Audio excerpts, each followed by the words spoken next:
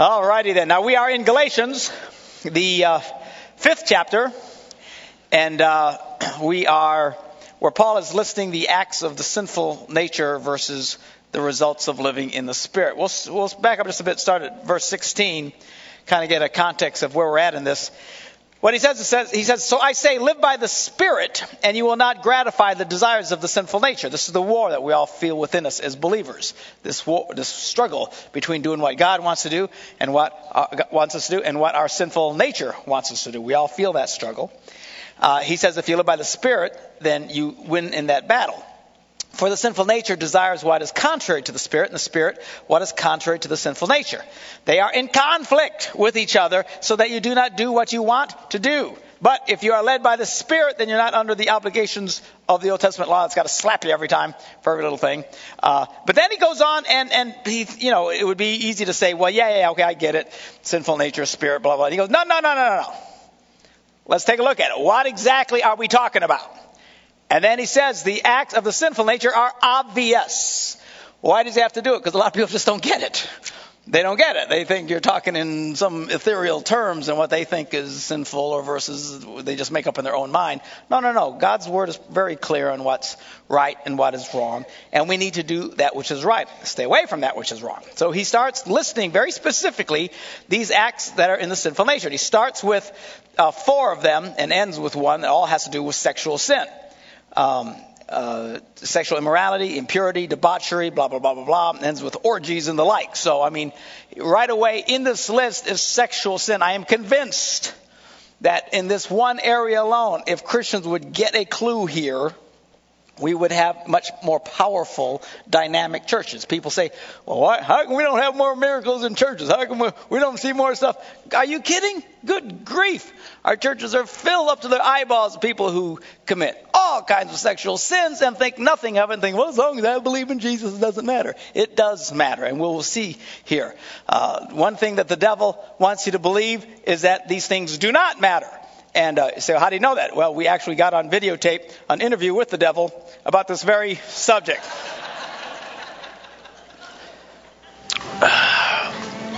What's up, Satan?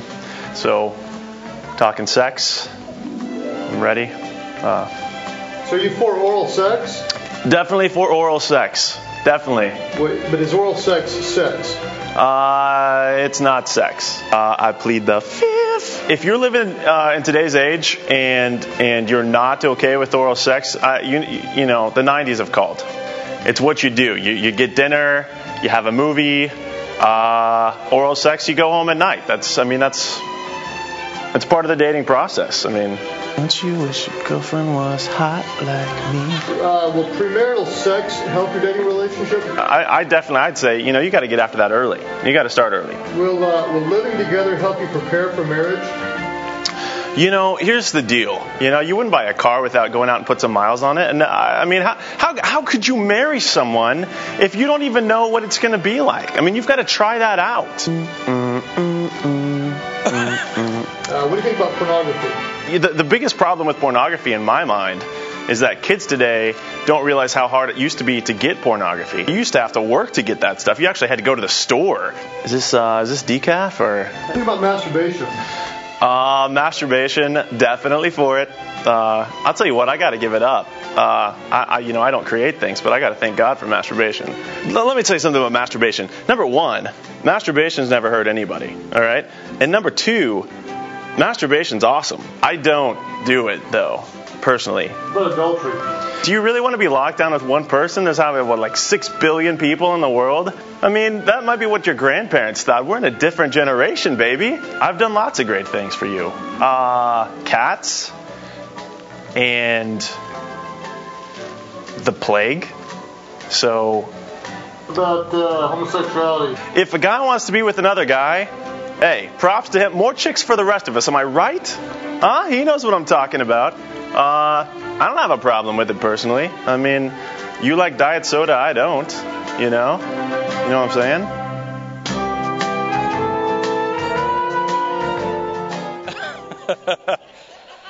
Yeah, so if you agree with those thought lines, you kind of know where you're lining up there. Anyway, Moving on to our list of stuff. We went through this in great detail earlier. We saw this funny clip. I thought you'd get a kick out of it. Then he talks about idolatry, witchcraft. We talked about that. Hatred. That's very obvious. And now the next word in this list of things that are obvious, he says, is discord. And actually, he kind of uses several of the same words, but he doesn't keep them all together. Like he starts with these sexual sins and ends with sexual sins and sticks some in the middle. Same as here, discord. And then if you look ahead, dissensions and factions. They're basically all the same thing. In fact, I even checked up all these cool definitions here. Discord. What is discord? Discord is a lack of harmony or agreement between persons. Dissension. What does that mean? Disagreement in opinion, especially partisan and contentious. Factions. A party combination or clique, often contentious, self-seeking, or reckless of the common good.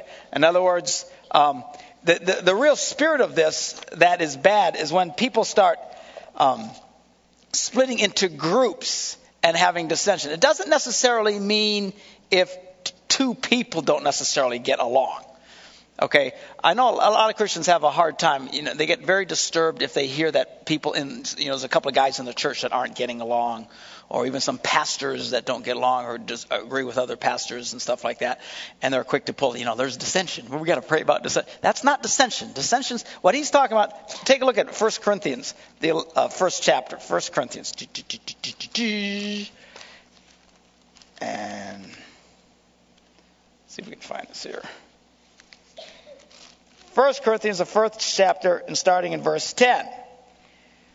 He says, I appeal to you, brothers, in the name of our Lord Jesus Christ, that all of you agree with one another so that there may be no divisions among you, and that you may be perfectly united in mind and thought. He's talking as the church in general. My brothers, some from Chloe's household have informed me that there are quarrels among you. What I mean is this. So he clarifies it. Not just that some people don't always agree, but there's a group splitting. He says, one of you says, well, I follow Paul. I follow the Apostle Paul. I like Apostle Paul. He preaches better than those other apostles. I like him. And then the other one says, well, I like Apollos. He's a whole lot more spiritual than Paul. Paul's a nitwit. I like Apollos. Another one says, well, I follow Cephas. That's Peter. We like Brother Peter. And then the real spiritual people say, well, I follow Christ. I only listen to what God has to say. And what was happening is the church was dividing. He asked the question, he said, is Christ divided? Was Paul crucified for you? Were you baptized in the name of Paul? He goes on to fight this idea of churches splitting off because they can't agree.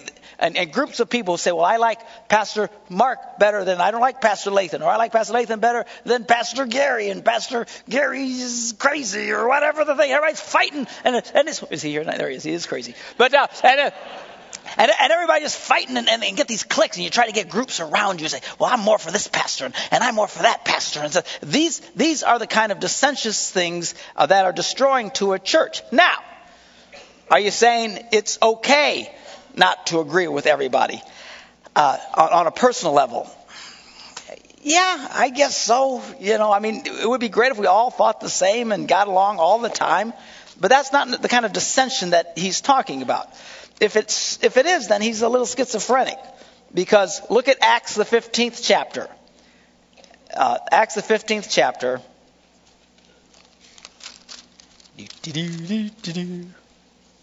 Matthew, Mark, Luke, John, and then Acts.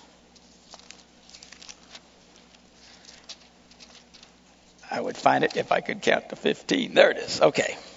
Acts the 15th chapter, verse 36. We'll jump into verse 36, okay? So, sometime later, this is the history of the New Testament church. And specifically, they're following the life of Paul at this point in the book of Acts. It says, sometime later, Paul said to Barnabas. Now, if you're reading the Bible up to this time, it's Paul and Barnabas, Paul and Barnabas, Paul and Barnabas. These guys are buds. They're hanging, they're grooving, they're moving for Jesus. Hallelujah. All right? Changing the world. Paul and Barnabas, they love each other.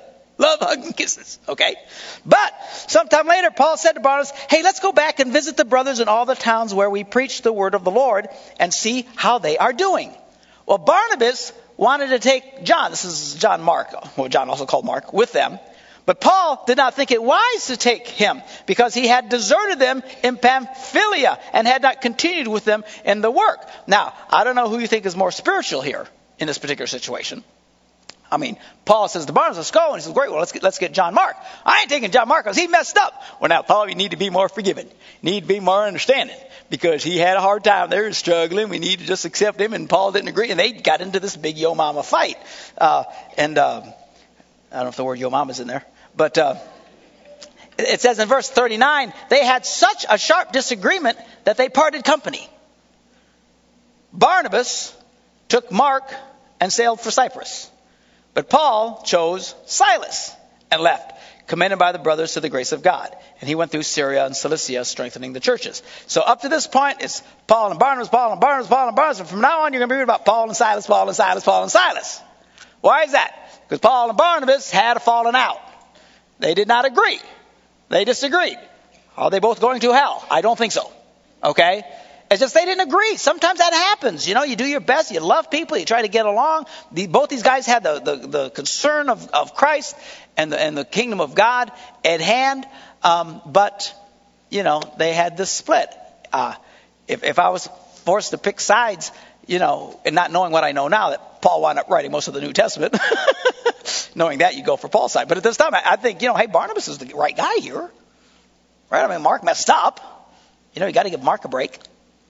And he's just Mark, you know, he messes up. You know, take him along, give him another chance. That would have been, but they couldn't agree. They had this big split and this big fight. This was not totally unusual in the kingdom of God. Look at the book of Philippians. It's just the next. We got Galatians and Ephesians and Philippians. Philippians, at the end of Philippians, the 4th chapter. And I'm going to massacre these names because I don't know how to say this. But in Philippians, the 4th chapter, at verse 2, he says, I plead with, I don't know how to say that, Yodia? Sounds like Yoda. And I plead with Syntyche, whatever his name is. Anyway, these two guys, I plead with them to agree with each other in the Lord. Why? Because apparently these guys got on each other's nerves. They fought. They had a hard time. They didn't like each other. You know, I'm sure in Christian love, they had to love. We always have to love everybody. We have to forgive everybody. But, you know, how many of you know there's some people that just rub you the wrong way? You know what I'm saying? It doesn't mean you're evil. Now, you still need to be kind towards those people. You need to be forgiving, not unforgiving. You be forgiving of them. And don't be mean and nasty and stuff. But there's a little children's torture back there. You need, but let's face it, not everybody agrees. And I just, you know, I don't know. I get a little frustrated sometimes with Christians who come unglued when people don't all agree. You've heard me preach from the pulpit. We don't all have to agree. Okay? Now, he says here that Paul encourages everybody to be of one heart, one mind, and one accord. Yeah, you know, generally we do need to think that way. As a church, we need to have the same purpose of heart and to advance God's kingdom. But even in the context of that, we can get on each other's nerves.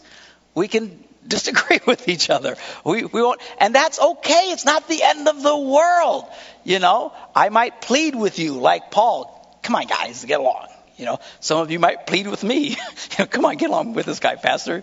I can't. He's driving me crazy. You know, but it's not hatred. It's not hypocrisy. It's just there's this struggle sometimes in the flesh, and it's not this spirit of dissension and stuff in the church. A lot of times, churches will see some Christian leaders, you know, elders in the church, whatever, some guys who are established believers, not getting along and not agreeing, and they get all worried and think that it's a dissension and stuff. I don't think it really boils down into that until you start getting, you know, whole groups of people rallying around people. And then you start that whole thing. You start positioning for power and stuff. And you start splitting the church, you know, and we're going to go start our own church because we don't like this guy. And I'm going to start my church because this guy's a big fat jerk. That's dissension.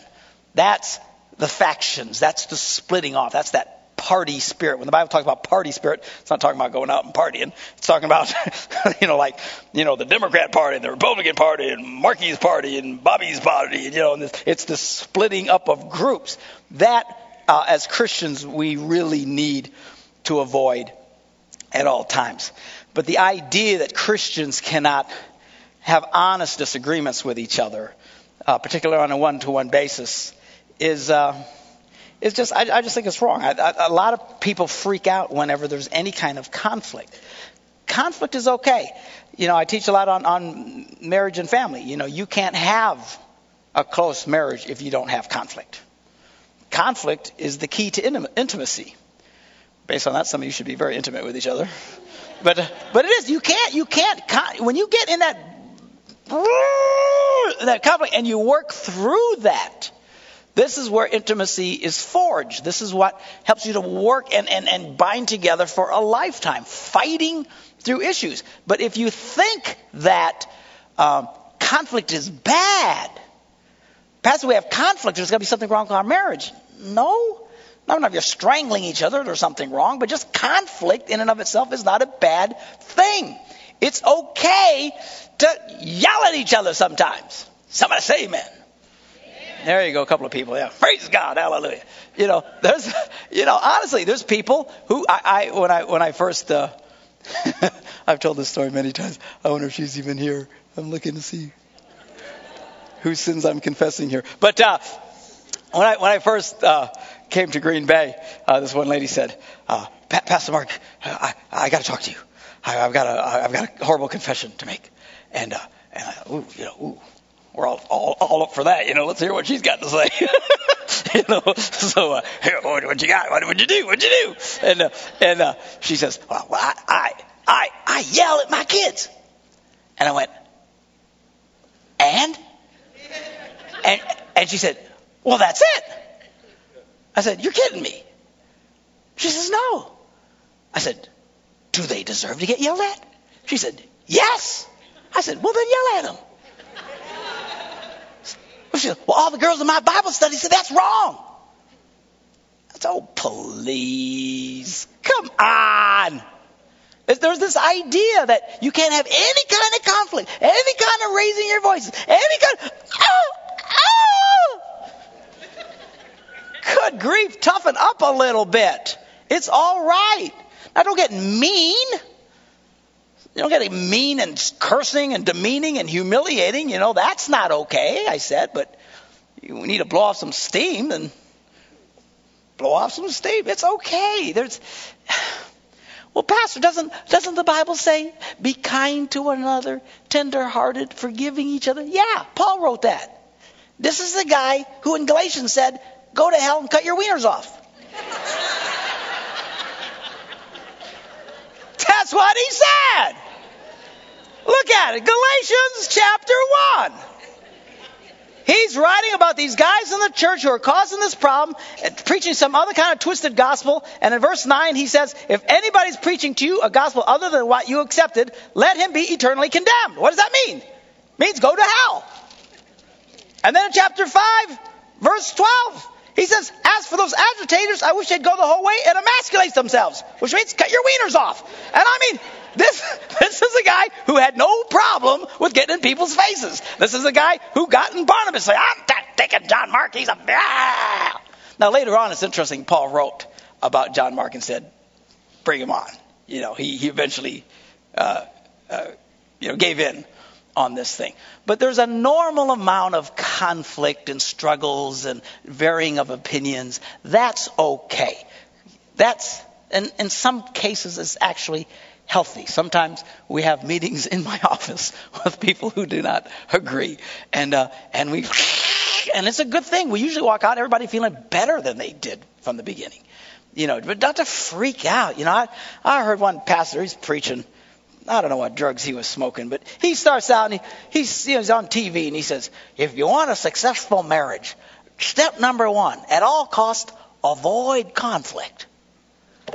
I thought, well, good. See, but that's Christianity today. Nobody yell. Nobody yell. Everyone stay calm. Everyone stay calm. And if they're calm, because, we do a lot of temperament studies, and most pastors have that kind of temperament that's just, it's like some of them are on morphine. You can see them. They don't respond much to anything. They just always, and that's okay. But that doesn't make it holier than the Puerto Rican who yells at people. All right? It's just different. Okay, we don't all have to be people who never express the things that are bugging them, and not all conflict has to be screaming and hollering. I mean, you can have very calm conflict where you sit down and say, look, Pastor, this is bugging me. You know, the way you're doing things or the way the church is running really irritates the dickens out of me. And we can talk that through, and that's okay. And at the end, we may not still agree, but all of that is okay. People who in their relationships avoid conflict and keep setting it on a shelf, eventually that shelf gets very heavy, and it eventually collapses, and everything comes falling apart. So this idea promoted by so much of evangelical Christianity, that peace and calmness and never confronting people is the best way to advance the kingdom of God. I don't know where they get it from, because it's not in here. And I just showed you some pretty strong words that these guys used. Anyway, so that's that. That's what all the dissensions and factions and stuff like that. Okay, so he says discord, and then jealousy, and actually you could couple that with envy, which he says a few words down. It'd be easier if you put them all together, but same kind of thing. Jealousy basically is interpreted. There's two kinds of jealousy. One is a good one. One is not a good one. The good one is a jealousy that's intolerant of unfaithfulness. That's a good kind of jealousy. God has that kind of jealousy about us. Remember, he said, I am a jealous God. So jealousy, obviously, in that term is not bad. God is good. You know, he's holy, he's righteous. So when God, what he's intolerant is of our people's unfaithfulness towards him. I am the Lord thy God. Thou shalt not have any other gods before me. This is God's view of things, okay? He's intolerant of people who make other things more important to them than God. All right? People in marriage relationships, I think it's okay to be intolerant of unfaithfulness. Okay? That's a healthy, normal thing. But the negative one is the one that he's really talking about here. He says it means to be hostile toward one believed to enjoy an advantage. And envy is pretty much the same way. A painful or resentful awareness of an advantage enjoyed by another. You see someone having an advantage that you do not have, and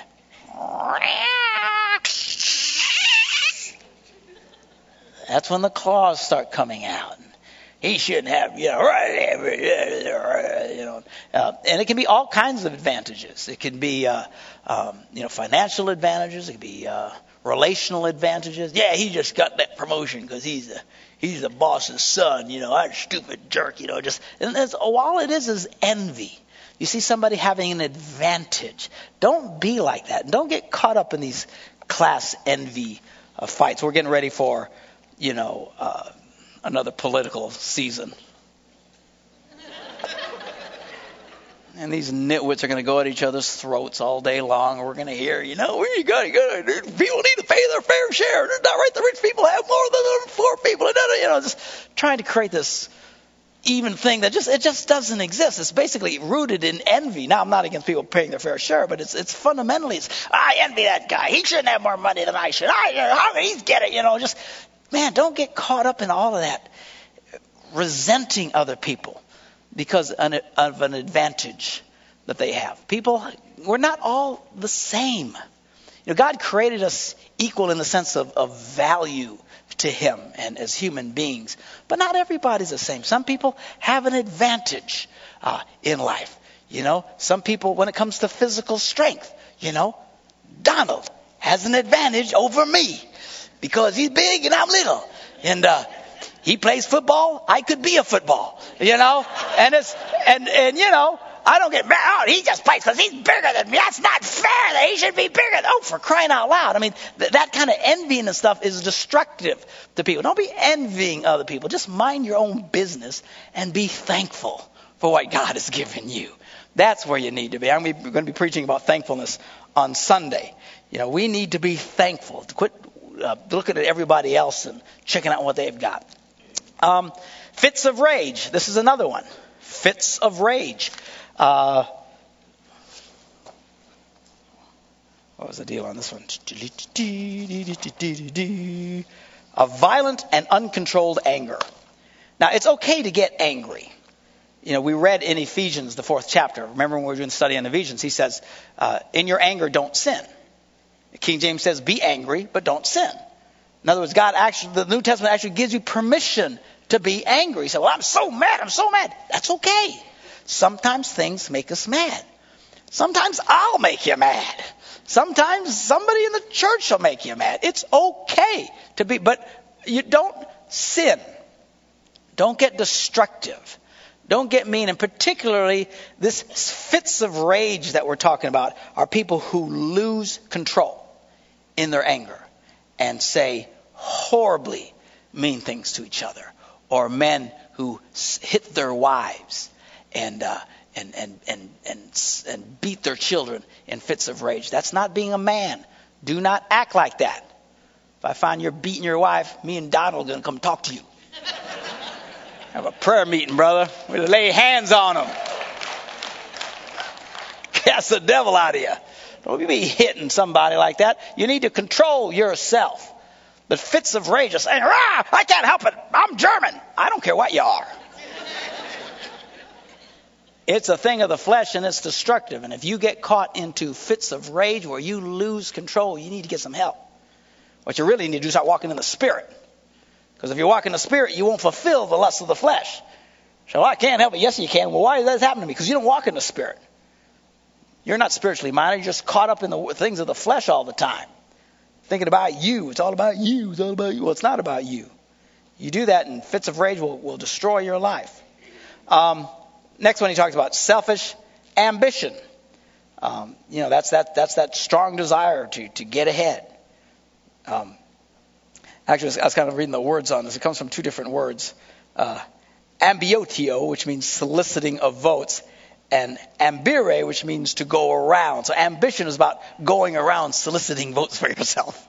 It's about controlling things and rigging things so that you can get ahead, and you can get ahead, and you can get ahead, and trying to be the fastest rat in the rat race, and trying to get on to the top of the ladder and doing whatever you can to knock others down so you can go up higher. That is not a thing of the Spirit.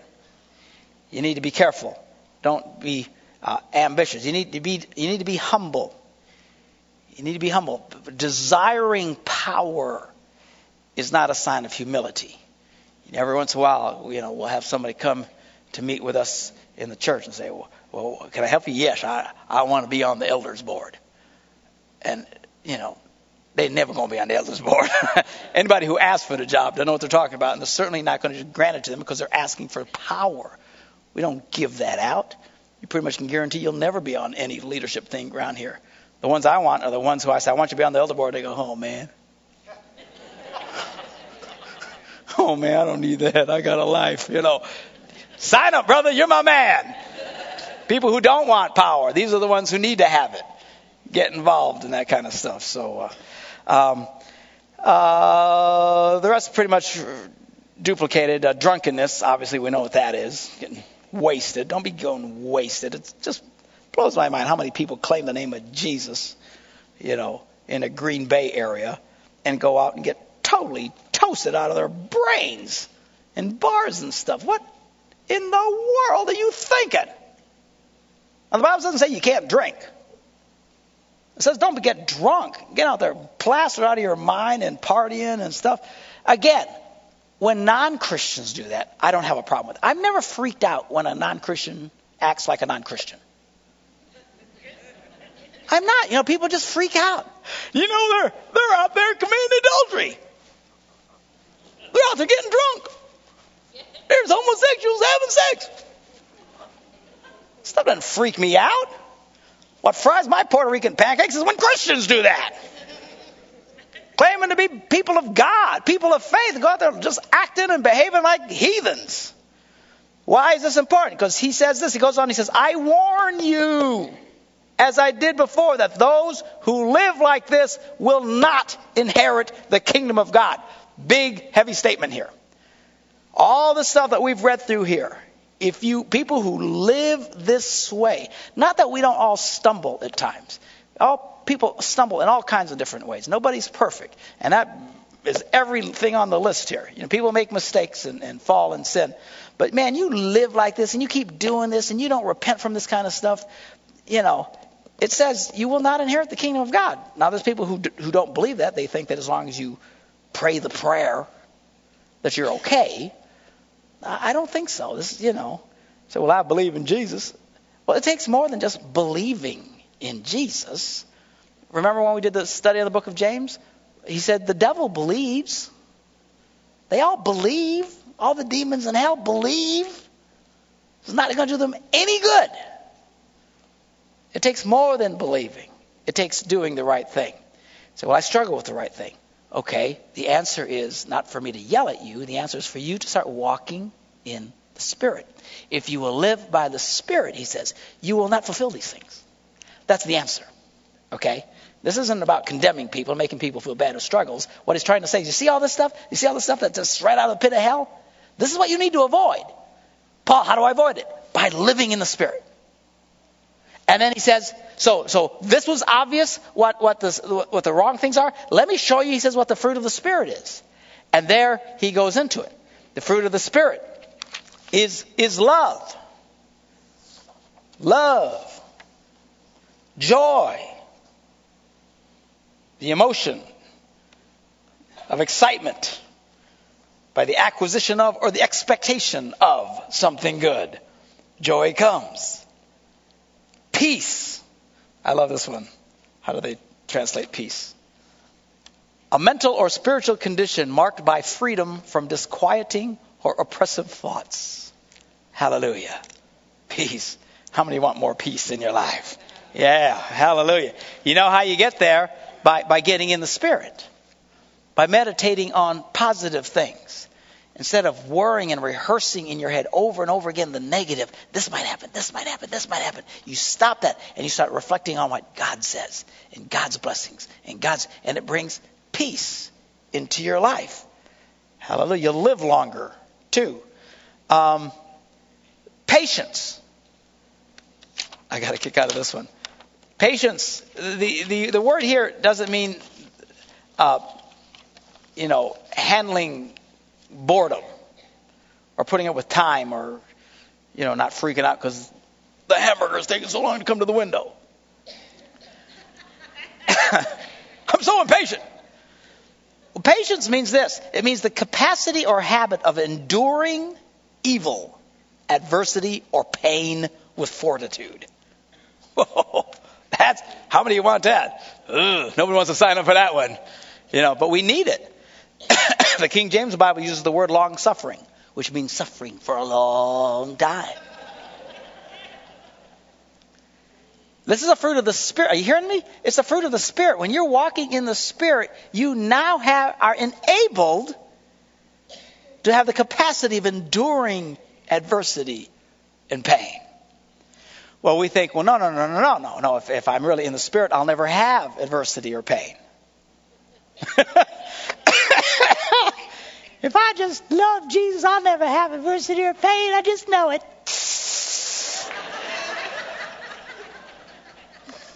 You're on drugs, man. How many of you love Jesus? How many of you have had adversity or pain? Ooh, the same hands. How about that? Sometimes things don't go the way that we hope. The truth of the matter is, it's going through the fires that purify the gold of our soul. This is the thing. I mean, I don't like pain. I am the biggest girly man in the world when it comes to pain. Man, I don't know how you guys do that stuff, smashing into each other. I just run the other way. But I just, But honestly, if you don't experience the challenge of life, it's going through tough times that turn you into something solid. We've gone through in our lives just some horrible, horrible things. I thought you were a man of faith. I am. And we've trusted God going through these things. And a lot of people, as soon as they run into pain or adversity, they think God has forsaken them. And they run. But no. This adversity, this pain, these challenges, it's an opportunity for God to move in your life. How many of you want a miracle? Yeah, the bad news is only people who need miracles get them. Right? We all want miracles, but nobody wants to be in a position where you need a miracle. You know who got the miracles in the Bible? Look at some of these cats. You got Daniel thrown in the lion's den. Woo, hallelujah. Yeah, the bad news is you got thrown into a lion's den.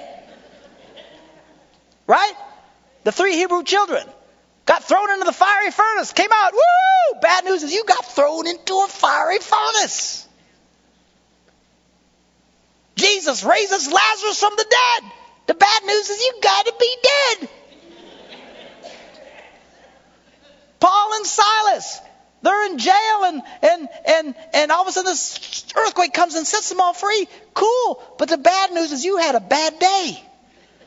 They arrested them. They beat them senseless, bloodied them, threw them into jail. And this is not Brown County jail. This is jail, icky jail 2,000 years ago. Ugh, jail. Chained them. Misery. I'm telling you, most of us would think God left us a long time ago. If we had a day like that. Now remember, they were doing the right thing. They were doing the right thing. They were preaching the gospel. They were standing up in front of everybody and proclaiming the good news about God's love. What did they get for it? Arrest, the snot beat out of them, thrown into jail, and they're hanging there at midnight. Most of us would just go, I guess this isn't real. I guess God isn't real. If God really loved me, I wouldn't be going through any of this. These guys didn't think this way. What does it say? They started singing to God in the middle of the night. At midnight, after a day like that, they're singing praises to God. The Bible says all the prisoners listened to them. Whoa. Whoa, these are crazy people. They should, in their mind, they should be cursing God. God let them down. God let them, they were trusting God, and God let them, they should be cursing God and blaspheming God and saying, I'll never do this again. No. They praised God. They worshiped God. Why? Because they'd been walking in the Spirit, and God had given them this incredible ability to tolerate pain and suffering and discomfort and things not going right. And in the midst of things not going right, they are worshiping and praising. And then the miracle comes. And all of a sudden, an earthquake, and chains fall off, and they got out of there, Amazing stuff, but see, this all comes as a result of letting the Spirit of God empower you. And by the way, you can't really manufacture this. I love the fact he says, here's the acts of the sinful nature, but the fruit he calls it the fruit of the Spirit. A lot of times people try to make this stuff happen in their life. I got to have more of this. I got to be more patient. I got to be more kind. Except I just hate that guy. I want to kill him. I got to be this. I got to have more love. It'd be so much easier to love people if there were no people. And okay, I got to try. Oh, I got to try. But see, the thing with fruit is it just happens. It just happens. Fruit just happens. An apple tree. You don't ever walk by an apple tree and watch it going,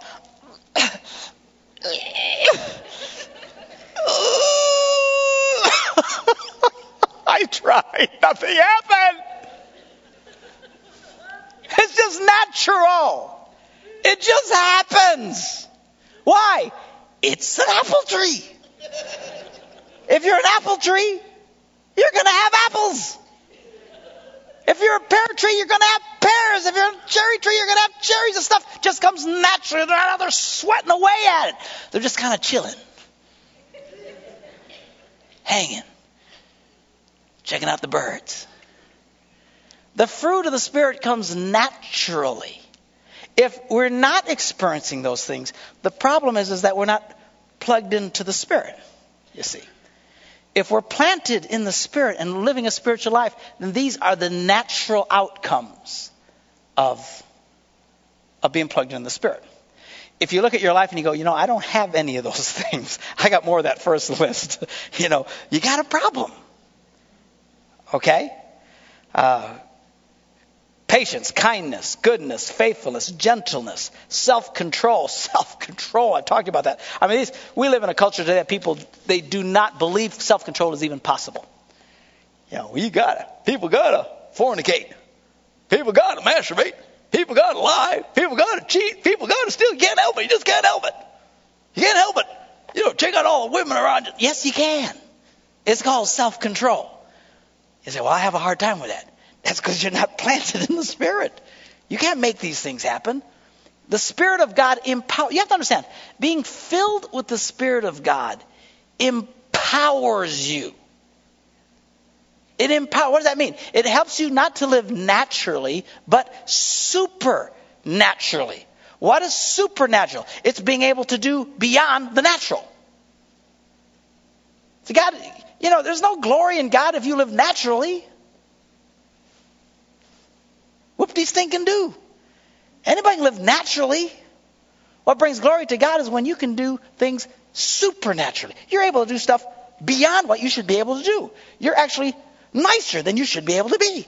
You actually are able to tolerate more injustice than you normally would. You're kinder than you would normally be. You're all of these things. Why? This is what happens when the Spirit of God comes in and you start flowing in the Spirit of God and He empowers you and you start transforming from a natural human being to a supernatural human being. Now that doesn't mean necessarily, raising the dead and splitting the seas wide open, like Moses or something like that. But it just talks supernaturally in your life. How many of you know what I'm talking about? You start walking in the Spirit and all of a sudden you're able to be at a level that you never thought you could be before. This is the power of the Holy Spirit in your life. This is what He empowers. And what He's trying to encourage us, guys, let's live by the Spirit. Let's not live by the flesh. And in fact, if you try to be a Christian on your own energy, in your own strength, I pretty much can guarantee you will fail. There is the bad news. The bad news is you can't really do this stuff. The good news is Christ in you can.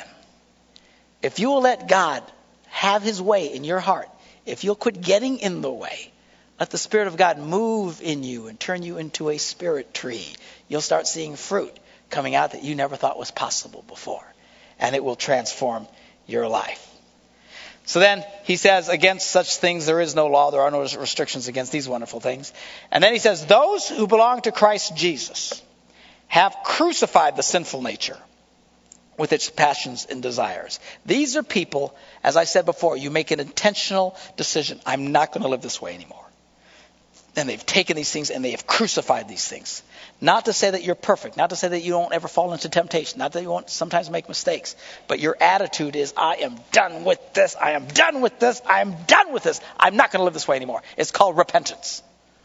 It's called, I was going this and I repent. And I'm going to follow after God. I might stumble sometimes. I might fall. I might, and it's okay. God will help you grow. God will help you grow. As long as you grow. Okay? When my, little grandchildren poop their pants, I don't make a big deal out of it. I don't yell and scream at them. If my son poops his pants, I got a problem.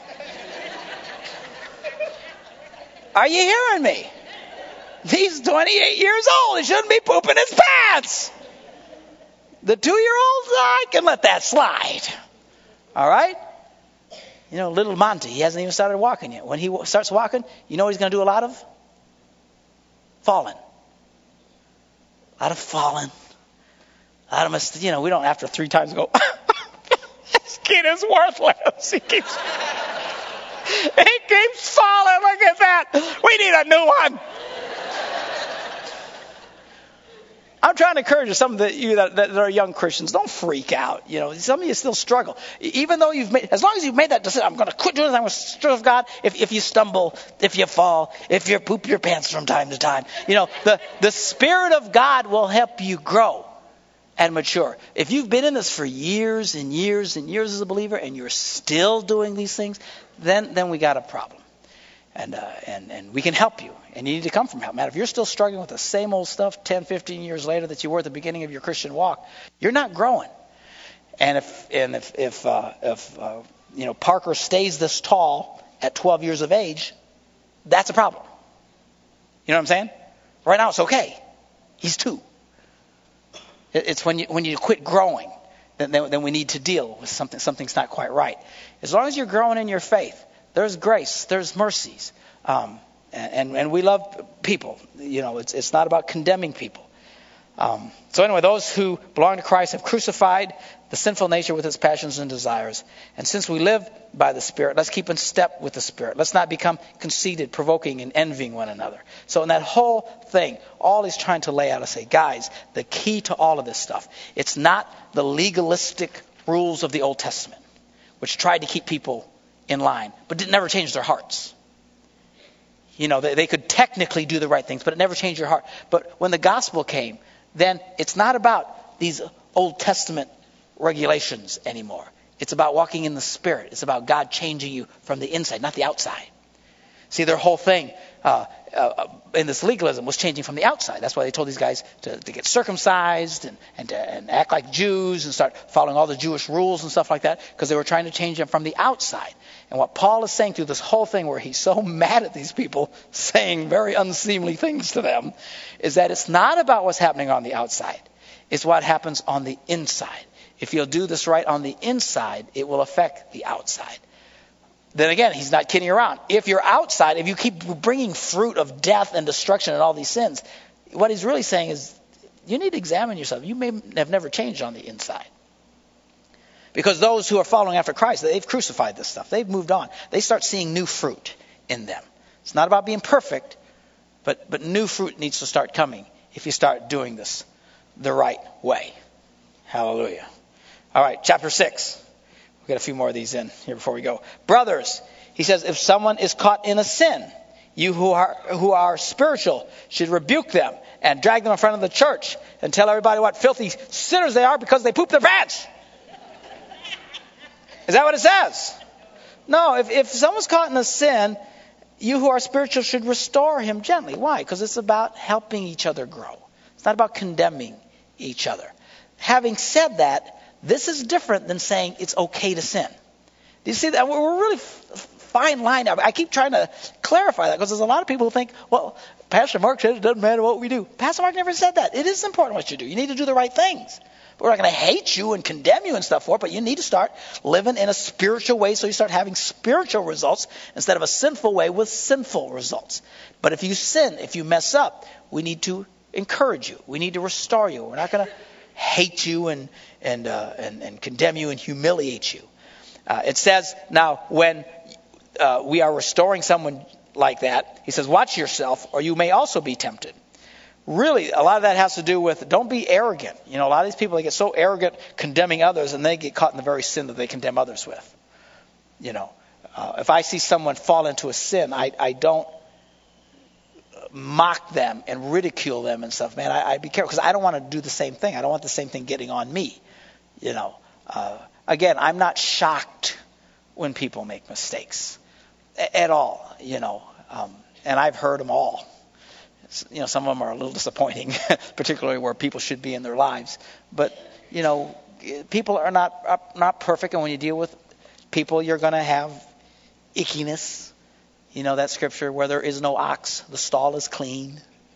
But when you have an ox, you get ox poo all over the place. You deal with people, you're going to have poo all over the place. It's okay. We just clean it up and move and grow. He says here in verse 2, he says we need to carry each other's burdens. And in this way, you will fulfill the law of Christ. Now, keep this in mind, what he just said. Carry each other's burdens. Then he says, if anyone thinks he's something when he's nothing, he deceives himself. And don't be arrogant. Don't think I know so much about the Bible. I've been going to church for 3 years here, and I really know everything. Each one should test his own actions. Then he can take pride in himself without comparing himself to somebody else. Don't compare yourself to other people. I'm holier than that guy because I don't do what he does, and I'm more patient than she is. And the only comparison we should be having is with Jesus, and that kind of humbles you real quick when you do that. Don't think yourselves better because you haven't sinned like somebody else has sinned or made a mistake to somebody else. But by the grace of God, there go we all. Okay, so he says, don't think more highly of yourself than you ought to think. And then he says in verse 5, for each one of you should carry his own load. Wait a minute. You just said you should carry each other's burdens, and now you're saying you should carry your own burdens. Well, look at the context. For those who are weak and struggling, we should help carry their load. But as mature believers, we need to learn to start carrying our own loads. All right? That's the whole concept of maturity in growing up. So in a sense, we should be responsible for ourselves, but then we live in a community that feels responsible for us. Okay? I mean, you can't just say, well, I'm not praying more because she didn't do something right. All right? I'd be nicer if it wasn't for him. You can't blow it off on other people. We all have to be responsible for ourselves. But even when we struggle and we fail, in a healthy church community, we should all be there for each other, to encourage each other, love one another, to get this stuff right. Okay? We'll end there, and then we'll pick it up next week, and I think we'll finally actually finish this book. We've been stuck on this one phrase for a long time, 3 weeks, but we'll get through this, and we'll finish this up. Pretty cool. Okay, we're going to end our service. Our ushers are going to come. Our musicians can come back up. Actually, I might as well read the next verse because this is perfect for an offering. Verse 6. Anyone who receives instruction in the word must share all good things with his instructor.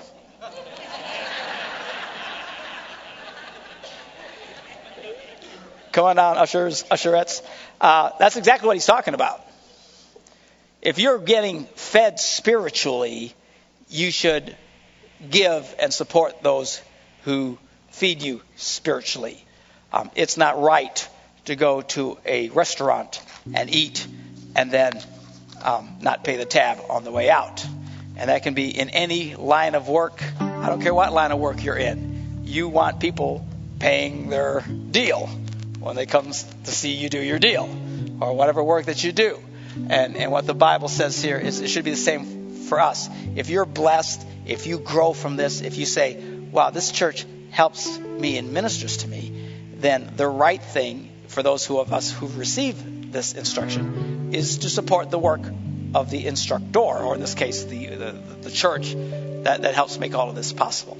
And you guys are fabulous in doing this, and we sure love and appreciate your support. It's the right thing to do. Let's pray. Father, we thank you for your word, for your power, for your strength. We love you, God. We pray, Lord, above all things, that you will help us to start walking in the Spirit, Lord, so that these wonderful fruits will come naturally to us because of your working inside of us. Lord, Christianity isn't so much our responsibility as it is our response to your ability in us. And I pray, Lord God, that you would empower each and every one of us here. Help us to walk in your power, in your Spirit. Help us to start living not just wonderful natural lives, but supernatural lives because of your Spirit and your grace inside of us. Help us to grow in this, Lord, to experience you in all your reality and your power and your strength. In Jesus' name we pray. And everybody said, amen. Go ahead and pass those around.